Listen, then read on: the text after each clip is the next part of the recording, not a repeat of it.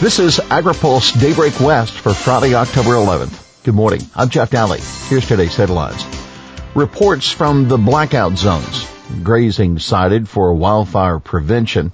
Trump and Chinese to meet after Big Day. And Happy Farmers Day. Before we begin, here's an editor's note. Monday's Columbus Day. Daybreak will return on Tuesday, October 15th. Blackout delay harvest, reroute operations, and bridge communities. About 600,000 customers went without power in Northern California yesterday. These are mostly rural areas vulnerable to wildfires and often where agriculture has a strong presence. Feedback from ag groups shows that communities joining together to help one another. Ag operations accustomed to changing weather. While this situation has added delays and frustration, most seem to be adapting. Rice Commission CEO Tim Johnson told AgriPulse several mills in the Sacramento Valley reported outages. The biggest impact during harvest is the dryers that are without power, he said.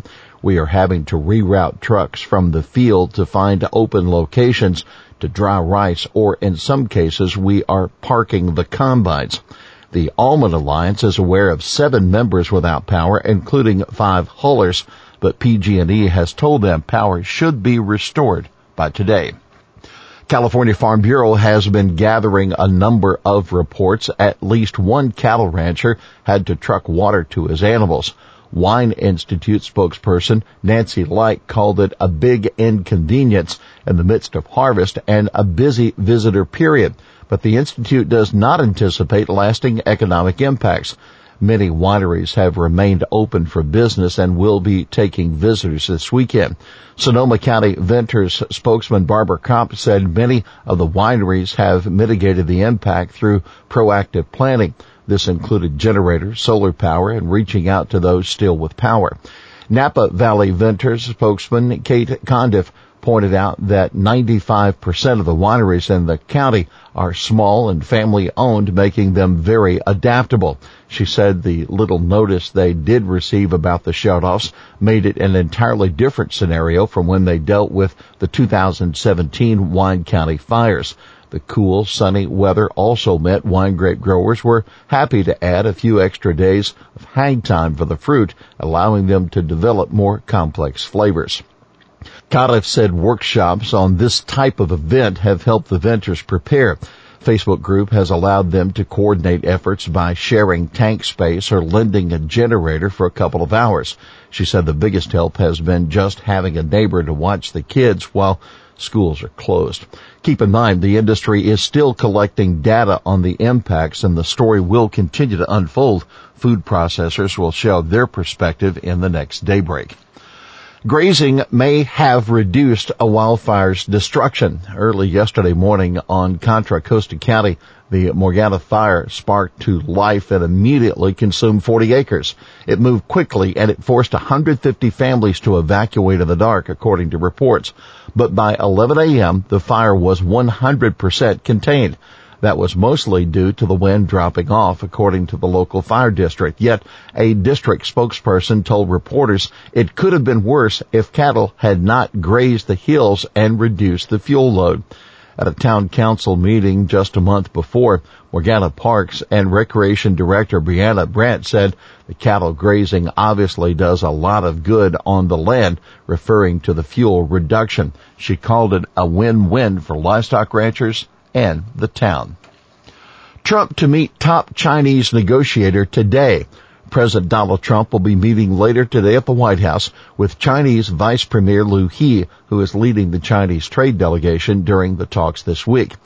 Trump, in a tweet yesterday, played coy about whether he wanted to accept what the Chinese are offering in the ongoing negotiations and again suggested the Chinese are anxious to end the trade war. Nothing else was a positive sign that the Chinese delegation didn't break off the talks after one day, as was reported they might do. Big day of negotiations with China, Trump said. They want to make a deal, but do I? Later in the day, Trump told reporters that the talks were going very, very well. Now take note, the Chinese has promised to buying a lot of U.S. soybeans and pork. Yesterday, the USDA announced a daily export sale of 398,000 metric tons of soybeans for delivery in the 1920 marketing year. USDA's weekly export sales report showed China bought 1.2 million metric tons of soybeans during the 7-day period ending October 3rd. USDA critic gunning for top appropriation post. An outspoken critic of farm programs who has frequently challenged USDA on food safety issues is now running to succeed Nita Lowey as chair of the House Appropriations Committee. Lowey announced yesterday that she will not seek re-election in the next Congress next year. Rosa DeLauro of Connecticut announced shortly thereafter she would seek the top Democratic position on the committee. DeLauro is a longtime member of the Agriculture Appropriations Subcommittee, a position she has used to challenge the federal crop insurance program and other forms of farm support. She's been a strong advocate for imposing a means test and other restrictions on crop insurance to limit its use by large farms. During debate on the 18 Farm Bill, she said the legislation was, quote, rigged for the rich. Keep in mind, the Appropriations Committee does not write farm bills, but it does control USDA's annual budget. The committee has used those spending measures to impose restrictions or mandates on the department or to cut farm bill spending. ICE will continue employer raids. The acting director of Immigration and Customs Enforcement, Matthew Albence, was questioned at a news conference yesterday about whether his agents would be conducting more raids like the ones in August on poultry processors in Mississippi. Albence's response was that ICE enforces more than 400 laws and that legal employment and worksite enforcement is part of the agency's portfolio. We'll continue to do those cases, he said, and he did not elaborate further. Well, happy Farmers Day. Yogurt to aid preservation. Saturday is National Farmers Day, and yogurt manufacturer Chobani is marking it by launching a flavor called Farmer Batch.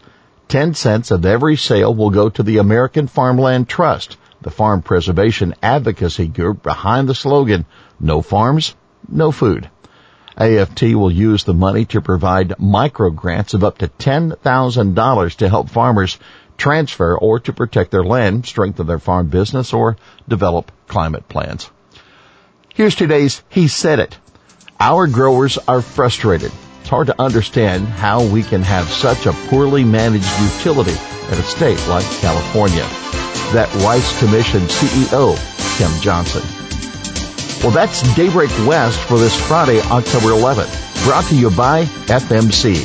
For the latest news out of Washington, D.C., visit agripulse.com. For AgriPulse Daybreak West, I'm Jeff Daly.